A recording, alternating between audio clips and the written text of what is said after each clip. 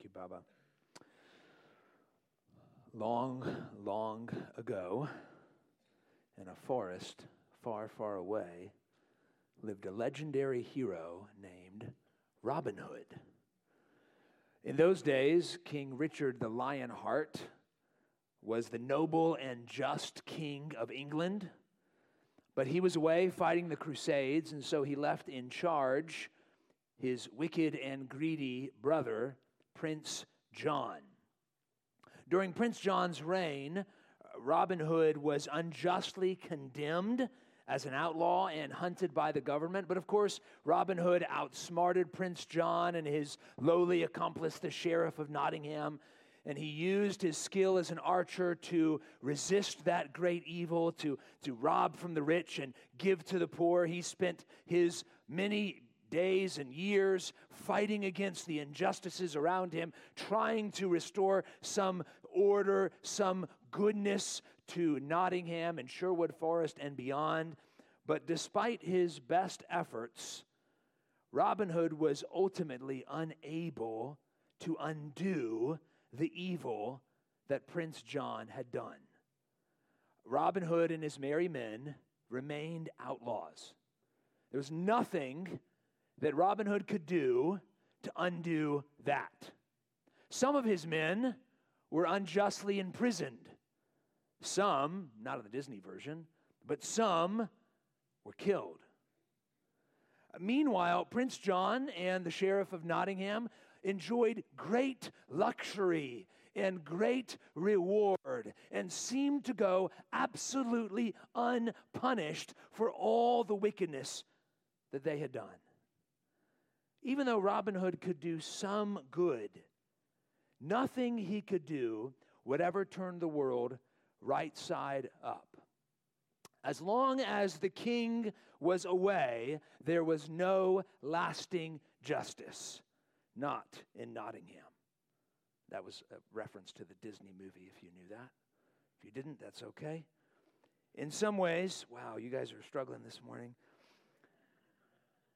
In some ways, our lives in this world are the same.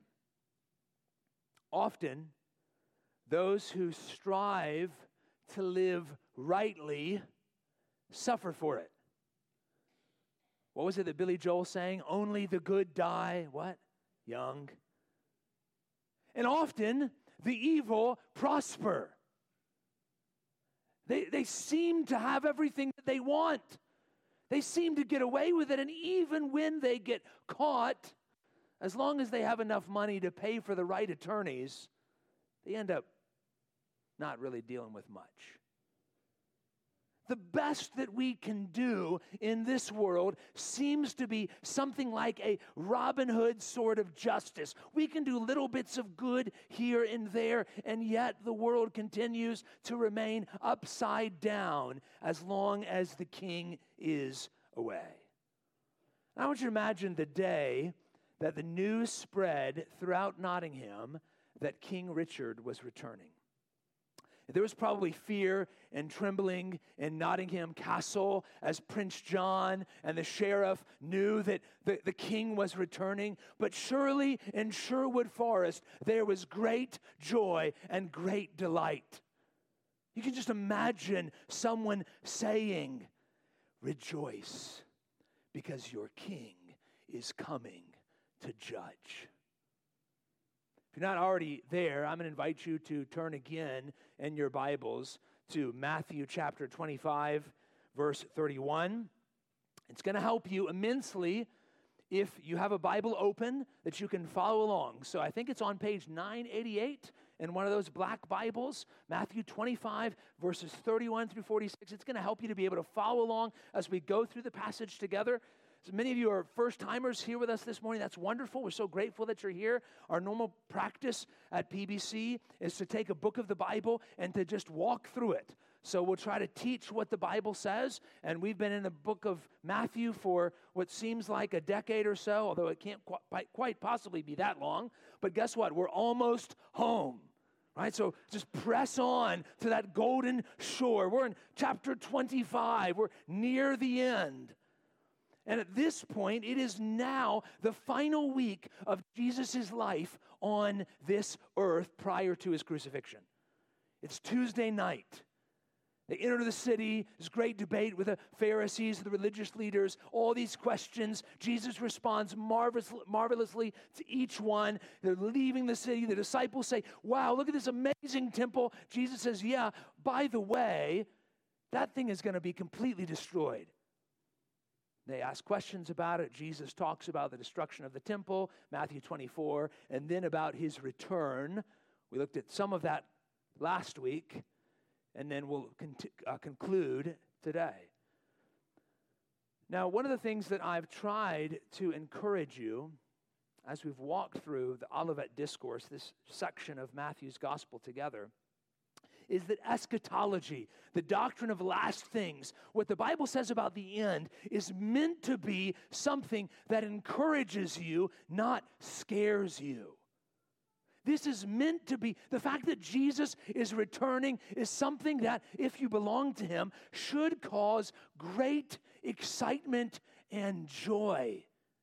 And one of the reasons is what we're going to discover in our text this morning. And that is the fact that Jesus is coming to judge. The big idea that I hope to communicate from our text this morning is that we should rejoice because our King is coming to judge. Now, it is true that judgment and joy do not often seem to go together in our minds. That seems like oil and water, doesn't it? Judgment and joy. In fact, if we're honest, Christians are sometimes embarrassed when we talk about the judgment of God. It's kind of like the crazy uncle that we like to try to keep away. Maybe he's there on family reunions, but we really don't want to introduce him to anybody. And when you have to, yeah, the Bible does talk about judgment and hell and things like that, but let's just avoid that as long as possible. But what I want you to see this morning is that judgment, rightly understood for the Christian, should be a cause for great joy. And if you're not a Christian this morning, you're here visiting with us, but you're not a follower of Jesus, this can be the day of greatest joy for you, because today can be the day that you turn from your sins and trust in the one who died so that you can be saved from that judgment. So in order to see how this can be a cause for rejoicing, we need to ask and answer 6 questions about the final judgment. So that's what we're going to do with God's help as we walk through the passage together. 6 questions about the final judgment. Question number 1, when? When is it? When is the judgment? Now, with each of these questions, I'm going to give you the answer, and then I'm going to show it to you in the text. So the answer is that the final judgment happens immediately after the return of Christ. Look at our text, Matthew 25, verse 31. When the Son of Man comes in his glory, and all the angels with him, then he will sit on his glorious throne. When the Son of Man comes in his glory, and all the angels with him, then he will sit on his glorious throne. That phrase, Son of Man, it's Jesus' favorite nickname for himself. So you could say, Jesus is saying, when I return, then I'm going to sit on my throne of judgment. When's the final judgment? When Jesus returns. And now, some Bible teachers believe this passage isn't referring to the final judgment at all. Some Bible teachers say that there are actually 3 future judgments. They believe that this passage is referring to a judgment that determines who's going to enter into the millennium. There is a judgment in 2 Corinthians chapter 5, verse 10 for believers. And then there's a third judgment called the Great White Throne Judgment in Revelation 20, verses 11 to 15. Here's my interpretation, and I could be wrong, but I think all of those passages are all referring to the same thing from different perspectives. So there is one final judgment. Here's one reason I think that. If you look at this text, At the end of this judgment, both the sheep and the goats, and we're going to talk about that in a minute, enter into not a millennium, but into an eternal destiny. This is the end. This is the final judgment. This is it. So, when Jesus returns, when we see him in the sky, judgment is coming. Right then. That's when it's happening. Revelation describes this in Revelation 20, verses 11 and 12, where it says, "Then I saw a great white throne, and him who was seated on it. From his presence, earth and sky fled away, and no place was found for them. And I saw the dead, great and small, standing before the throne, and books were opened. Then another book was opened, which is the book of life, and the dead were judged by what was written in the books, according to what they had done." So here's what this means practically, brother, sister, friend. There will not be a second chance or a warning period for you to prepare for final judgment after the return of Christ. You hear what I'm saying? Once Jesus appears in the sky, judgment's coming. It's too late. You cannot wait until all of a sudden you start seeing piles of folded up clothes because everyone was raptured away. Now I know. Now it's time. Nope. There's not going to be another moment where you say, now is the time to repent and believe. No, dear friend, now, today, this moment is the time to repent and believe.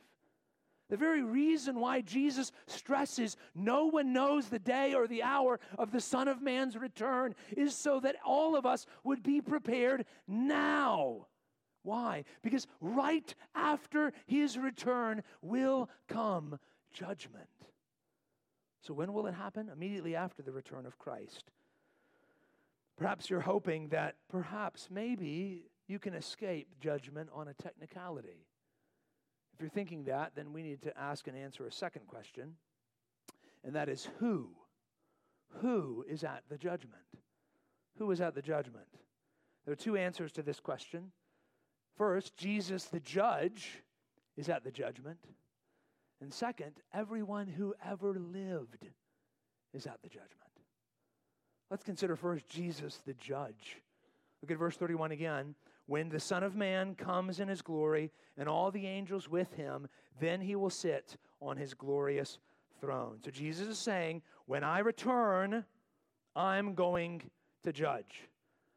Now, if you grew up in church, that's probably not really that significant of a claim to you.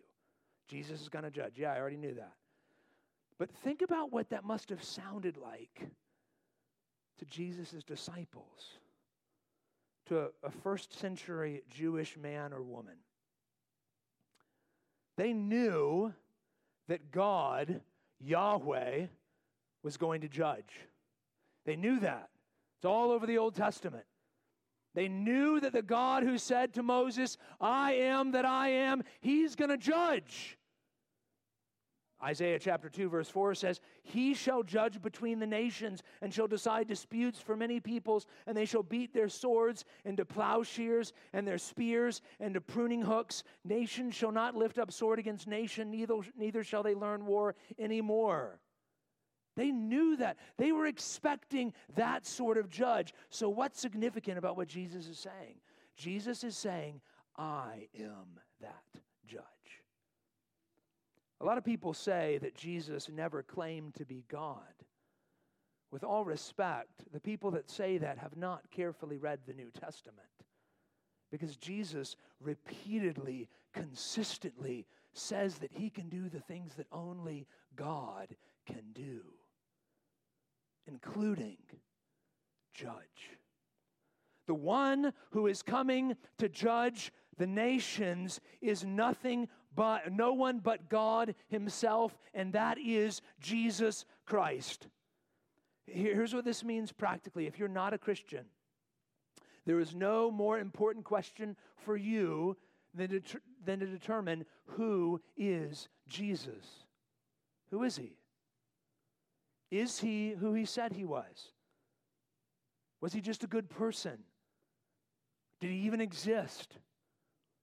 If Jesus is who he said he was, then he demands your entire life.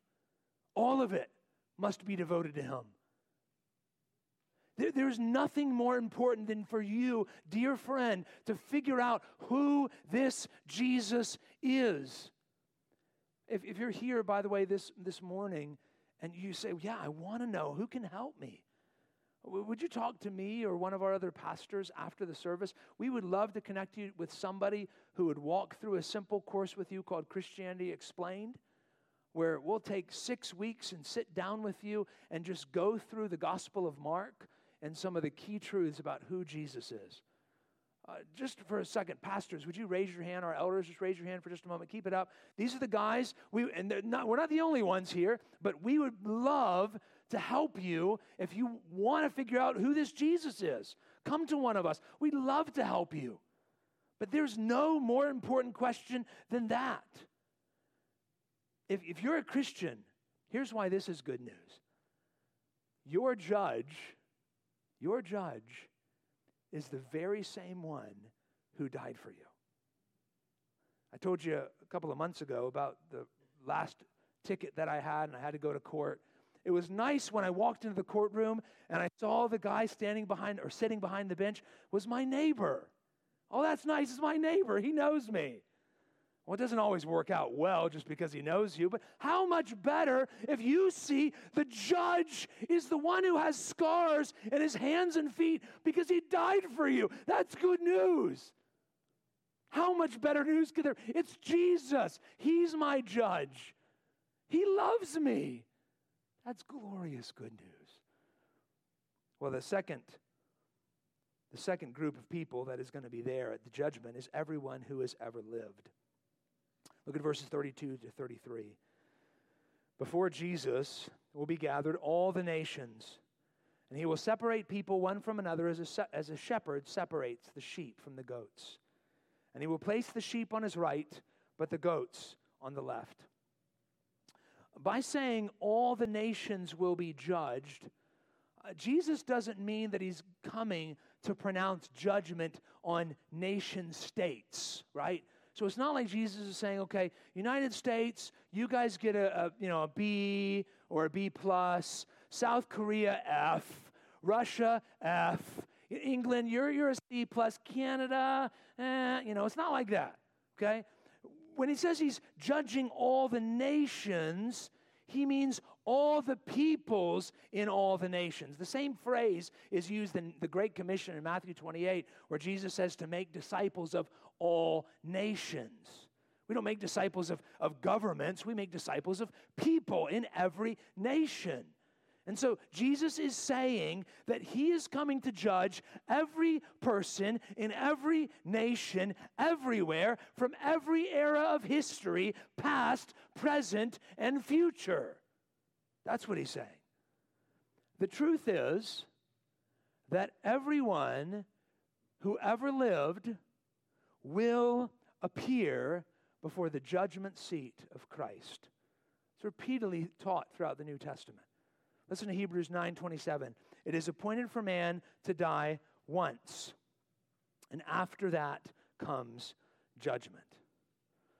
There's often some confusion here.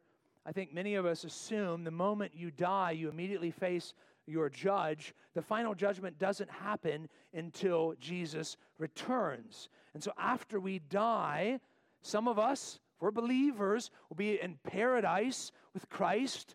An unbeliever will be in Hades, awaiting both of us the final judgment. And when Jesus returns, everybody is resurrected and everyone stands before the judge. That's what Revelation chapter 20, verse 13 says.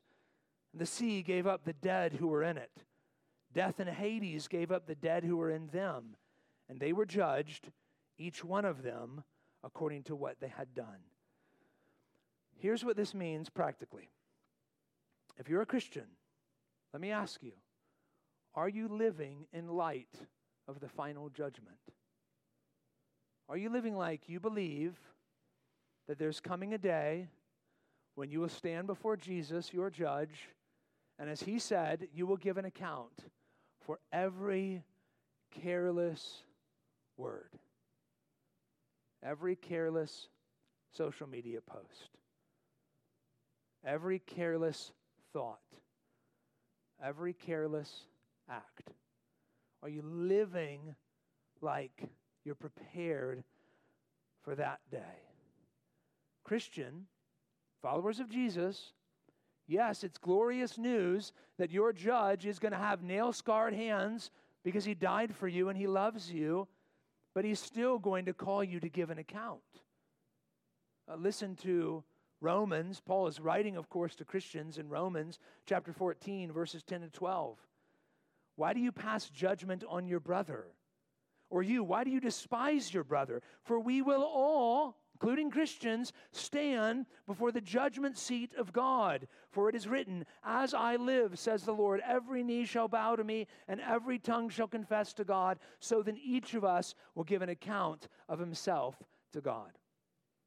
Christian, we ought to be quickly confessing and turning away from sin whenever the Lord brings it to mind, so that we can stand before our judge as best as possible with a clean conscience.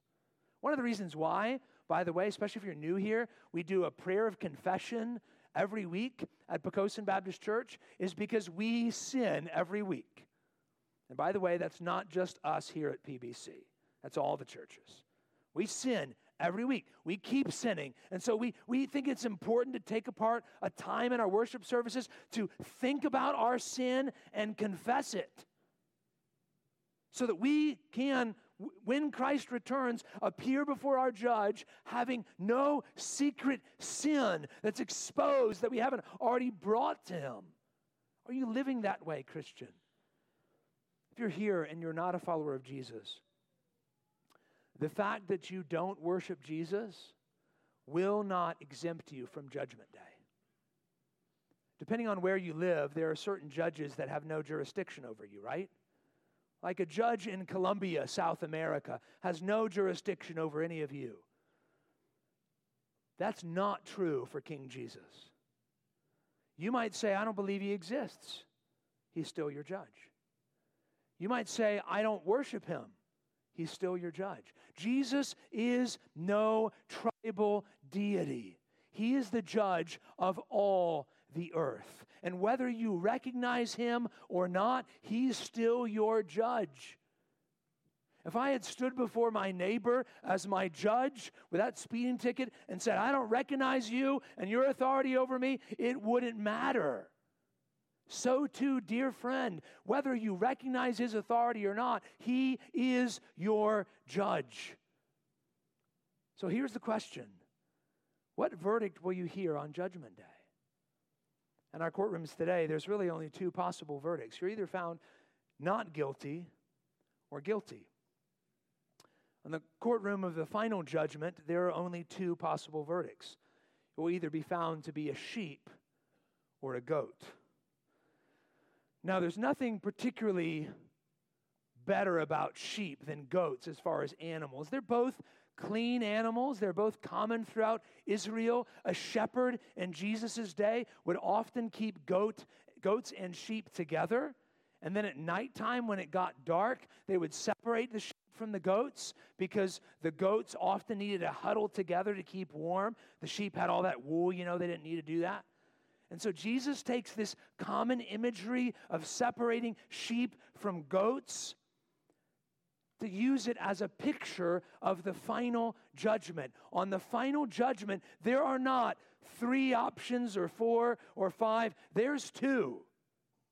You will either enter into eternal reward with Christ or eternal judgment apart from Christ.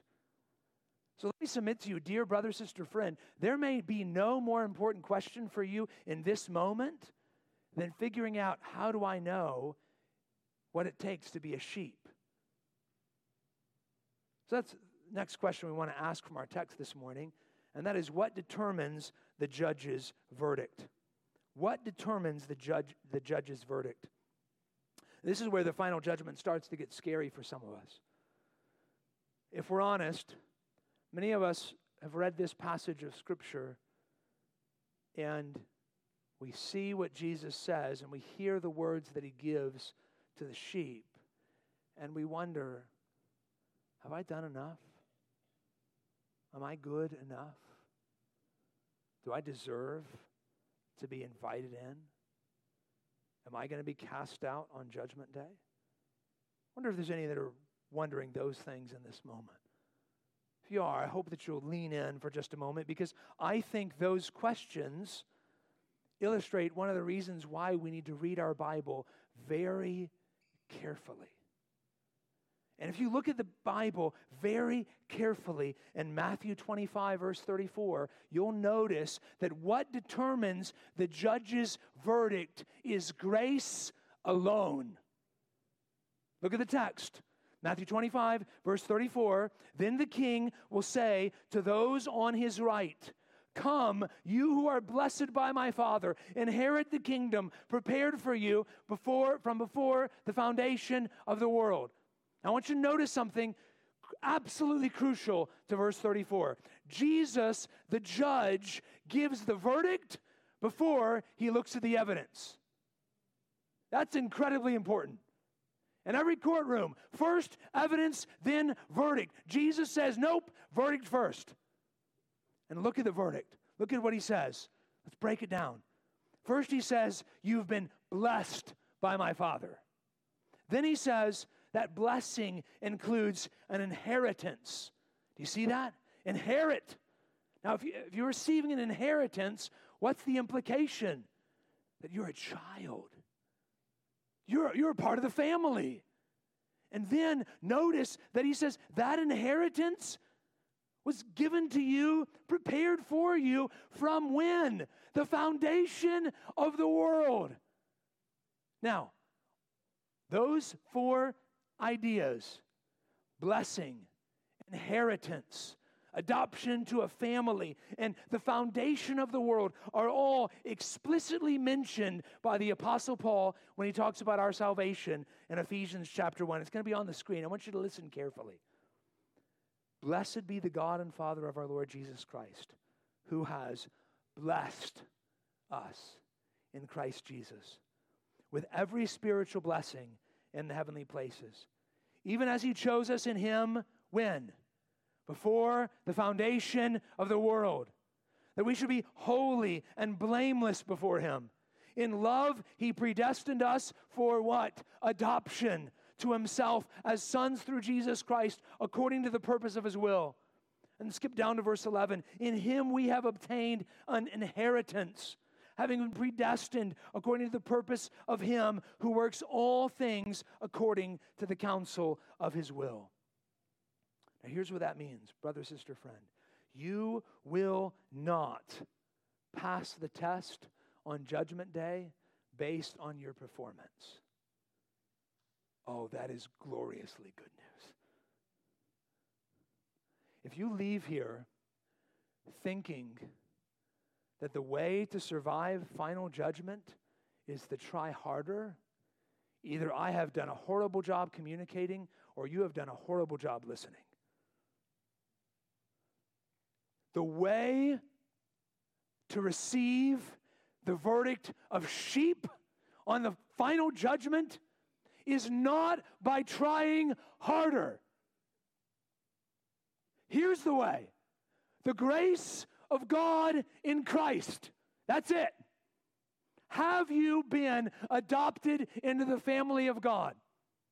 Have you been chosen from before the foundation of the world? Have you been granted an inheritance? Have you been welcomed in? Have you been elected by Christ? Have you repented and believed in the gospel? Those are the questions. Perhaps you hear that and you say, well, that really isn't helpful. How do I know if I'm elect? How do I know if I'm one of the ones that was chosen? How do I know? Charles Spurgeon, the great Baptist preacher from England, said this that's very helpful here. He says, and I quote, many persons want to know their election before they look to Christ, but that is not possible. It is only to be discovered by looking to Jesus. Do you fear yourself to be a lost, guilty sinner? Go straight to the cross of Christ. Look to Jesus and believe on him, and you shall make proof of your election directly. For as surely as you believe, you are elect. If you will give yourself wholly up to Christ and trust him, then you are one of God's chosen ones. But if you stop and say, I want to know first whether I'm elect, you do not know what you're asking.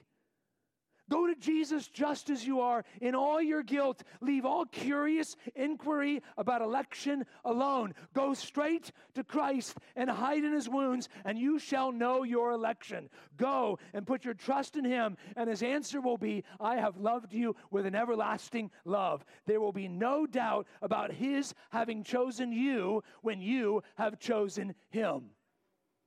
Dear friend, here's what that means. Here's what you need to do. Repent and believe. Turn from your sins and trust in Jesus. That's how you hear those glorious words on Judgment Day.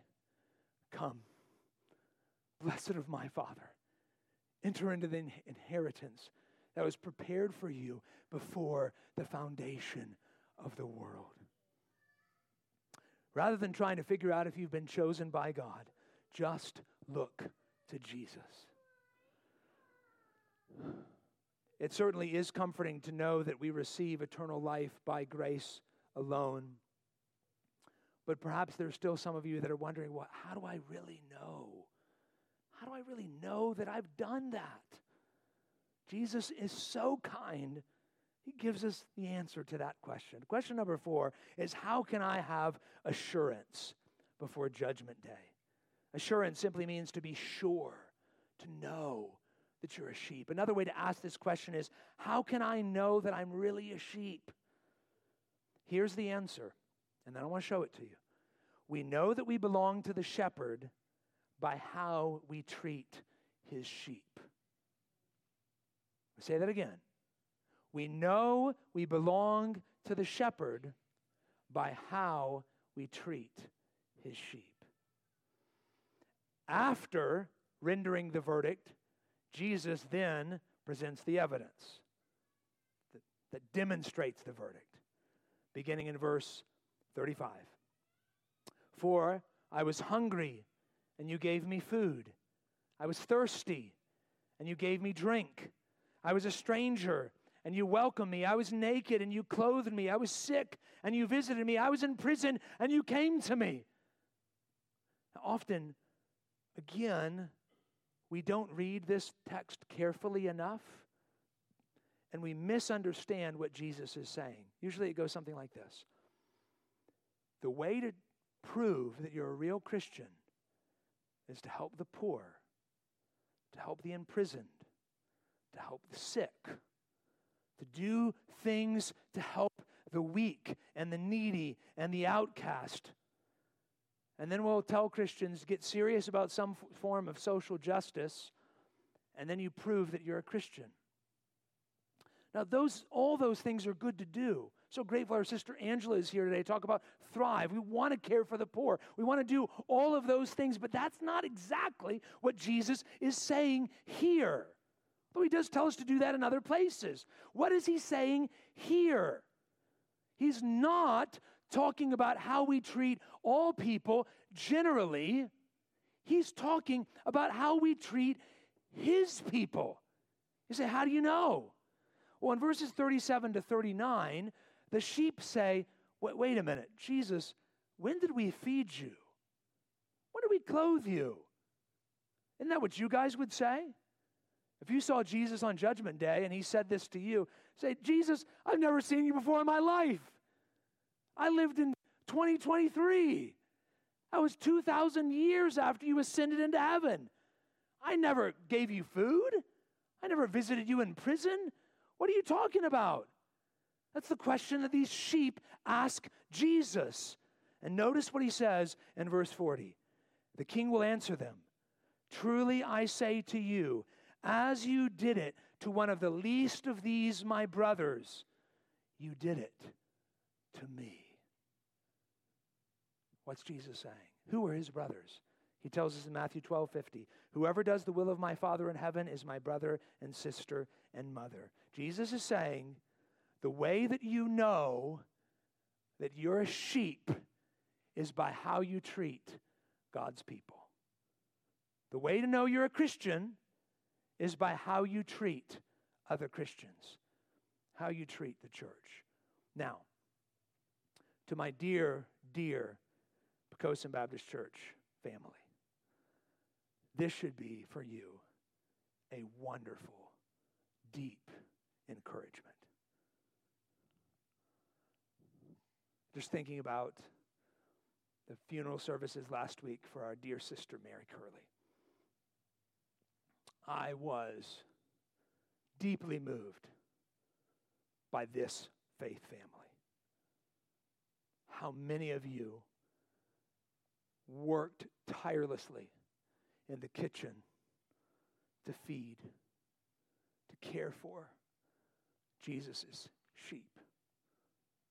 How many of you came, many of you not even really knowing John or Mary, but just being here to serve his sheep, to love and care for his people. Why did you do that?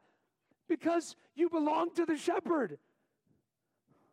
I have watched through the years in this church, many of you have done exactly what Jesus is talking about in these verses. You've given each other rides. You've cooked meals for each other. You've visited one another in the hospital or at home. You've written cards and notes and encouraging emails. You've shared cars and clothes. You've prepared meals for funerals. You've taken time off work to grieve with one another. You've spent time with each other. You've listened to each other. You've asked good questions so you can help each other when you're hurting. You've prayed. I wonder if sometimes, Christian, you do all those things and you wonder, all that work, all that money, all that time, all that effort, does it really matter? Jesus is going to point to all those things on Judgment Day, and he's going to say, see, all those times you wondered if you were really a sheep, don't you see it? Don't you see how you loved my people? Well done, good and faithful servant. Enter into the joy of your master. So, dear Christian, press on. Don't give up. Don't lose heart. Don't stop these simple acts of love to one another. God uses these things to bless other people, and he uses them to give you deepening assurance of your salvation. Jesus puts it this way in John 13, verse 35. By this, all people will know that you are my disciples, if you have what? Love for one another. As Jim was praying earlier in our prayer of confession, giving us a moment to examine how do we struggle to love each other.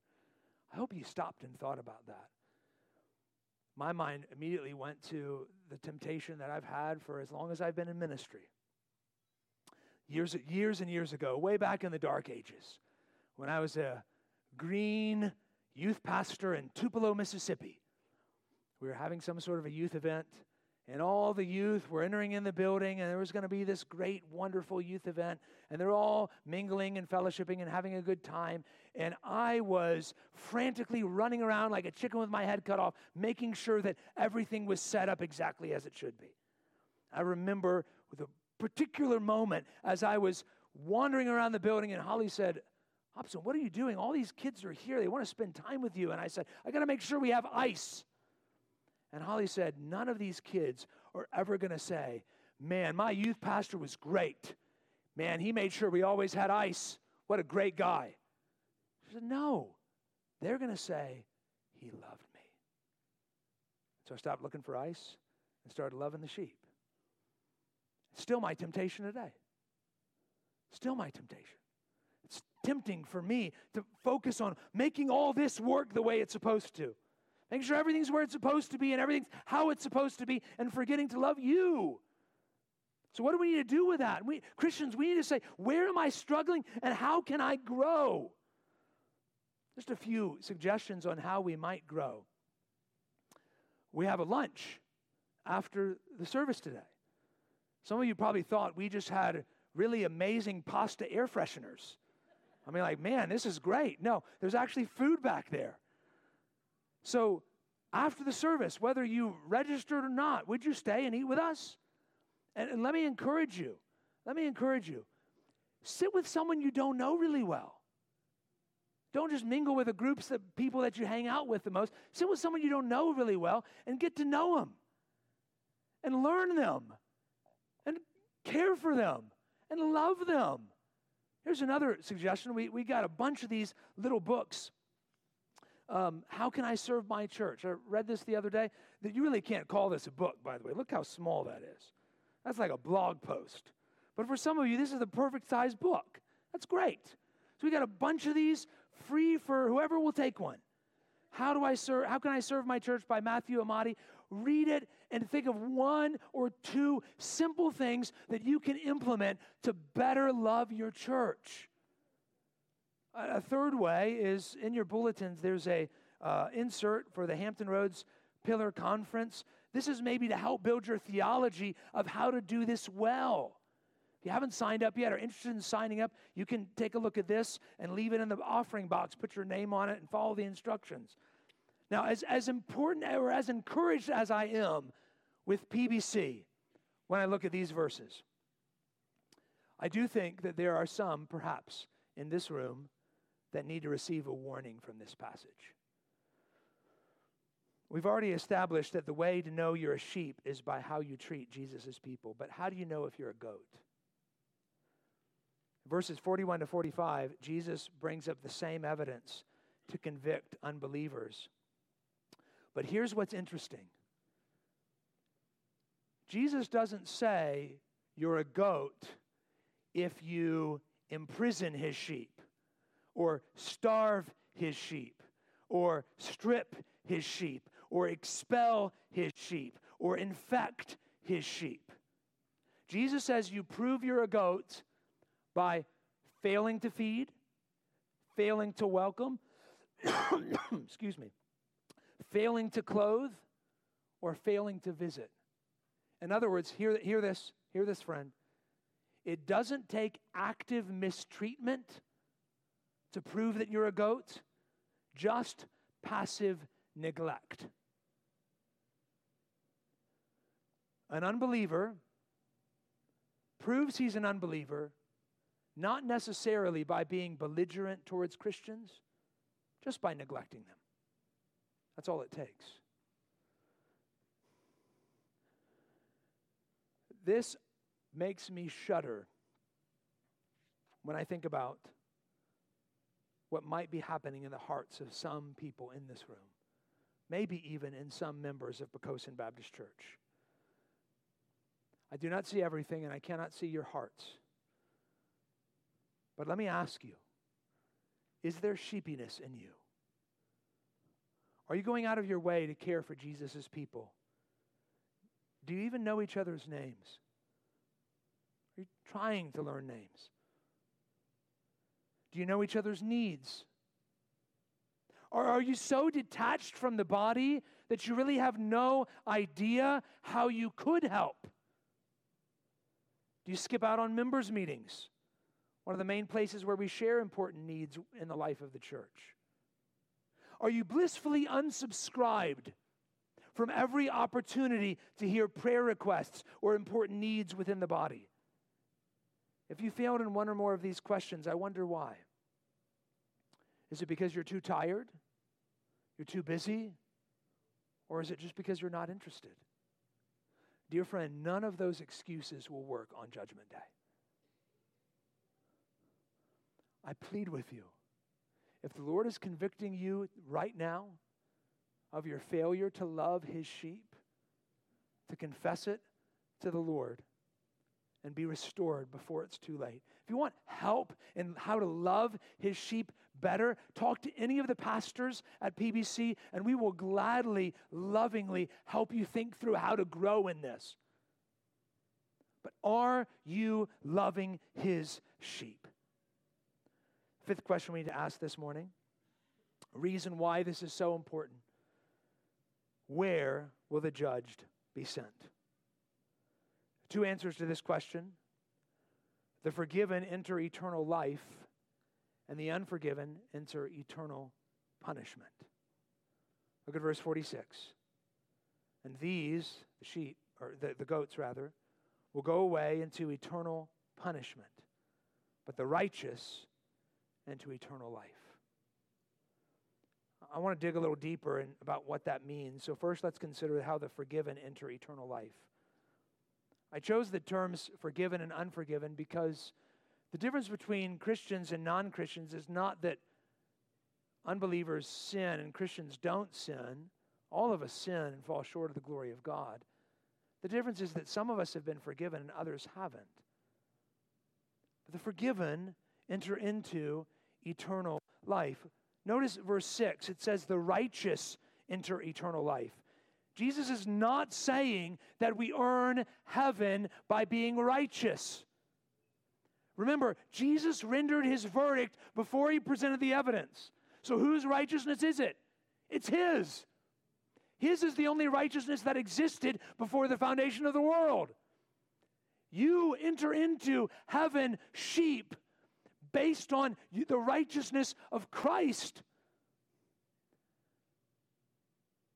But oh, what a gift we'll receive. Eternal life. You know, the Bible actually talks a lot more about hell than it does about heaven. And there's some answers to our questions about heaven, but there's a lot of mystery. There's a lot of things we just don't know. The other day, my 7-year-old Ella, she's been really interested in heaven lately, and she asked me, Daddy, how old will I be in heaven? And I said, Ella, you'll be as old as you want to be. And she said, well, so I get to pick what age I'm going to be in heaven? I said, no, whatever you want, the age that you want when you're there will be exactly the age that Jesus wants you to have. In other words, in heaven, your heart is so changed that you only want what he gives you. Heaven is a glorious place. There will not be an unfulfilled desire in heaven, because all that you could ever want will be satisfied in Jesus.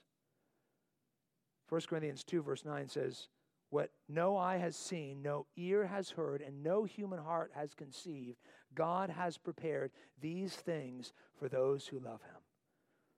Christian, whatever heaven's going to be like, it's going to be better than we can ever imagine. What about the fate of the wicked? The unforgiven will enter into eternal punishment. I realize many of us get squeamish when we hear about that word eternal punishment. We're okay with some punishment. Does it really have to be eternal? Twice in our text, Jesus uses the word eternal. Verse 41, he threatens eternal fire. Verse 46, he threatens eternal punishment. Those are just two examples of dozens of times in the New Testament where Jesus mentions hell as being an eternal destiny. I think sometimes we think it's not fair, right? I mean, if I live 80 years and I reject Christ, why should I be punished for eternity if I only rejected Jesus for 80 years? Doesn't seem like it matches. You know, it's interesting. I've never heard anybody flip the argument. I've never heard somebody say, I've only been a Christian for 2 years, so I should only get 2 years of heaven. Nobody ever says that. Nobody ever says, well, you know, I followed Jesus for 20 years of heaven, and then I just ceased to exist. We want eternal life. We don't like the idea of eternal punishment. Why is it eternal? It's not because of the weight of the sin as much as it is the weight of the one who sinned against. Because God is eternal, and we have offended a holy and eternal God. The punishment is eternal. So, dear friend, if you're not a follower of Jesus, we plead with you to turn from your sins and trust in him today, or there will literally be hell to pay when he returns. If all this is still a struggle for you, we need to ask and answer one final question. And that's why. Why should the judgment bring joy? I told you when we began that I wanted you to rejoice because your king is coming to judge. Maybe you feel like, I can't have any joy with this doctrine. I can't have any joy if I think about the final judgment. I want to show you 3 reasons why I think this can and should bring us joy, even though it's hard. And I'm going to do it through the story, a hellish story, of a man named Larry Nassar. Some of you have heard of Larry Nassar. For 18 years, he was the team doctor of the United States women's national gymnastics team. But unbeknownst to many, Nassar was using his position of power to exploit and abuse hundreds of young, vulnerable female athletes, little girls, under the guise of medical treatment. What does that story have to do with the final judgment, and how can it help us to have joy in the final judgment? Well, first, the final judgment satisfies our longing for justice. Eventually, thankfully, Larry Nassar was caught in his crimes. You cannot hear that story of what he did without longing for justice. This is evil. This is despicable. This should not happen. If it was your daughter, how would your heart rage for this man to be brought to justice? And Larry Nassar was eventually arrested, brought before a judge, and sentenced to somewhere between 100 and 235 years in prison. Some of you might think, good, justice. But that's Robin Hood justice. One of his victims, who was also a U.S. Olympian, a young lady by the name of Ali Reisman, said that the judgment was not enough, nowhere near enough, because when you added up the years in prison, it would be less than 1 year per victim. He destroyed the lives of hundreds of young girls. 1 year? That's not justice. If there is no final judgment, then evil like that, people get away with it. There's no judgment. What about a horrible man like Adolf Hitler who kills millions and gets to die on his own terms? That's not justice. What about people that exploit their entire lives and live fat and happy and die in old age? That's not justice. But if there's a final judgment, then there is justice. And every sin will be punished in one of 2 places, as BB prayed earlier, either in hell or on the cross. That's good news. That's good news. Second reason why the final judgment can bring us joy is because it enables us to forgive freely. Rachel Denhollander was the first woman to publicly accuse Larry Nassar of sexual assault, and she bravely confronted him when he walked into the courtroom to receive his sentencing.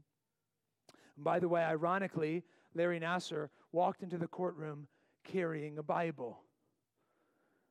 And Rachel Denhollander, who is a Christian, bravely said this to Larry Nassar.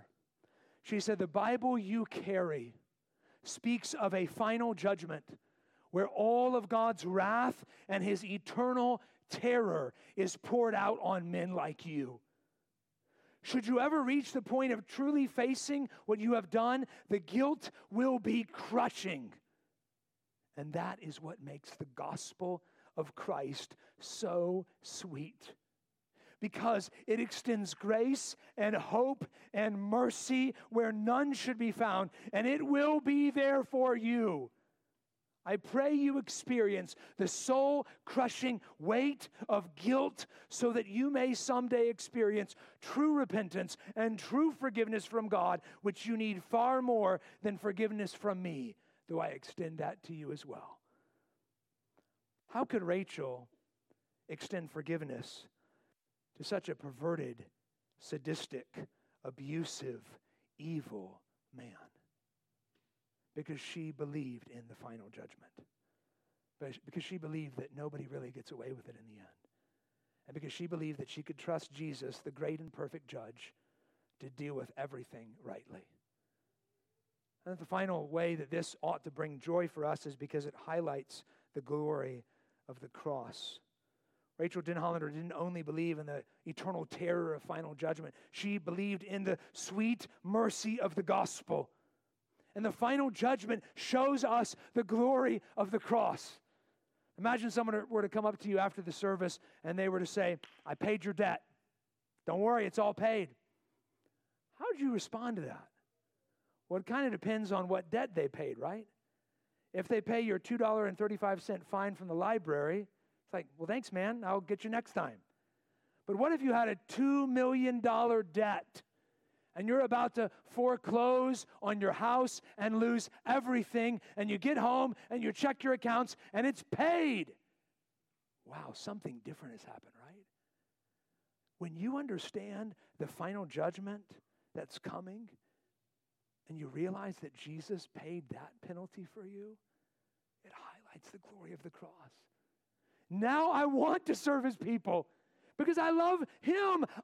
He has paid my debt. I don't have to pay the penalty for my sin. So now I can spend and be spent to love his people. Dear friend, we invite you to trust in that Savior today. Would you pray with me? Father, we thank you for the glorious, sweet gospel. Jesus, we thank you that you came to this earth. You lived a sinless life and died a sinner's death in our place, paying the penalty for our sin, and rose from the dead so that whoever believes in you can have eternal life. God, I don't know the hearts of the men and women and boys and girls in this room today, but you know every one. You have the power to reach into the hardest heart. I pray that you would do that now. God, I pray that none would leave here today on their path to hell. I pray that none would leave this room without dealing with you. To those who have already put their faith in you but are struggling with assurance, pray that they be encouraged by what your word says. For those of us that belong to you but struggle sometimes to love your sheep, we pray that you would help us. It is hard sometimes to love each other. Forgive us for our failures and help us to strive, to press on, to keep fighting, to love one another well. May we even work on that this afternoon as we eat together. And we pray that in all these things, you would be glorified. In Jesus' good name, amen. Just stand with me as we sing together.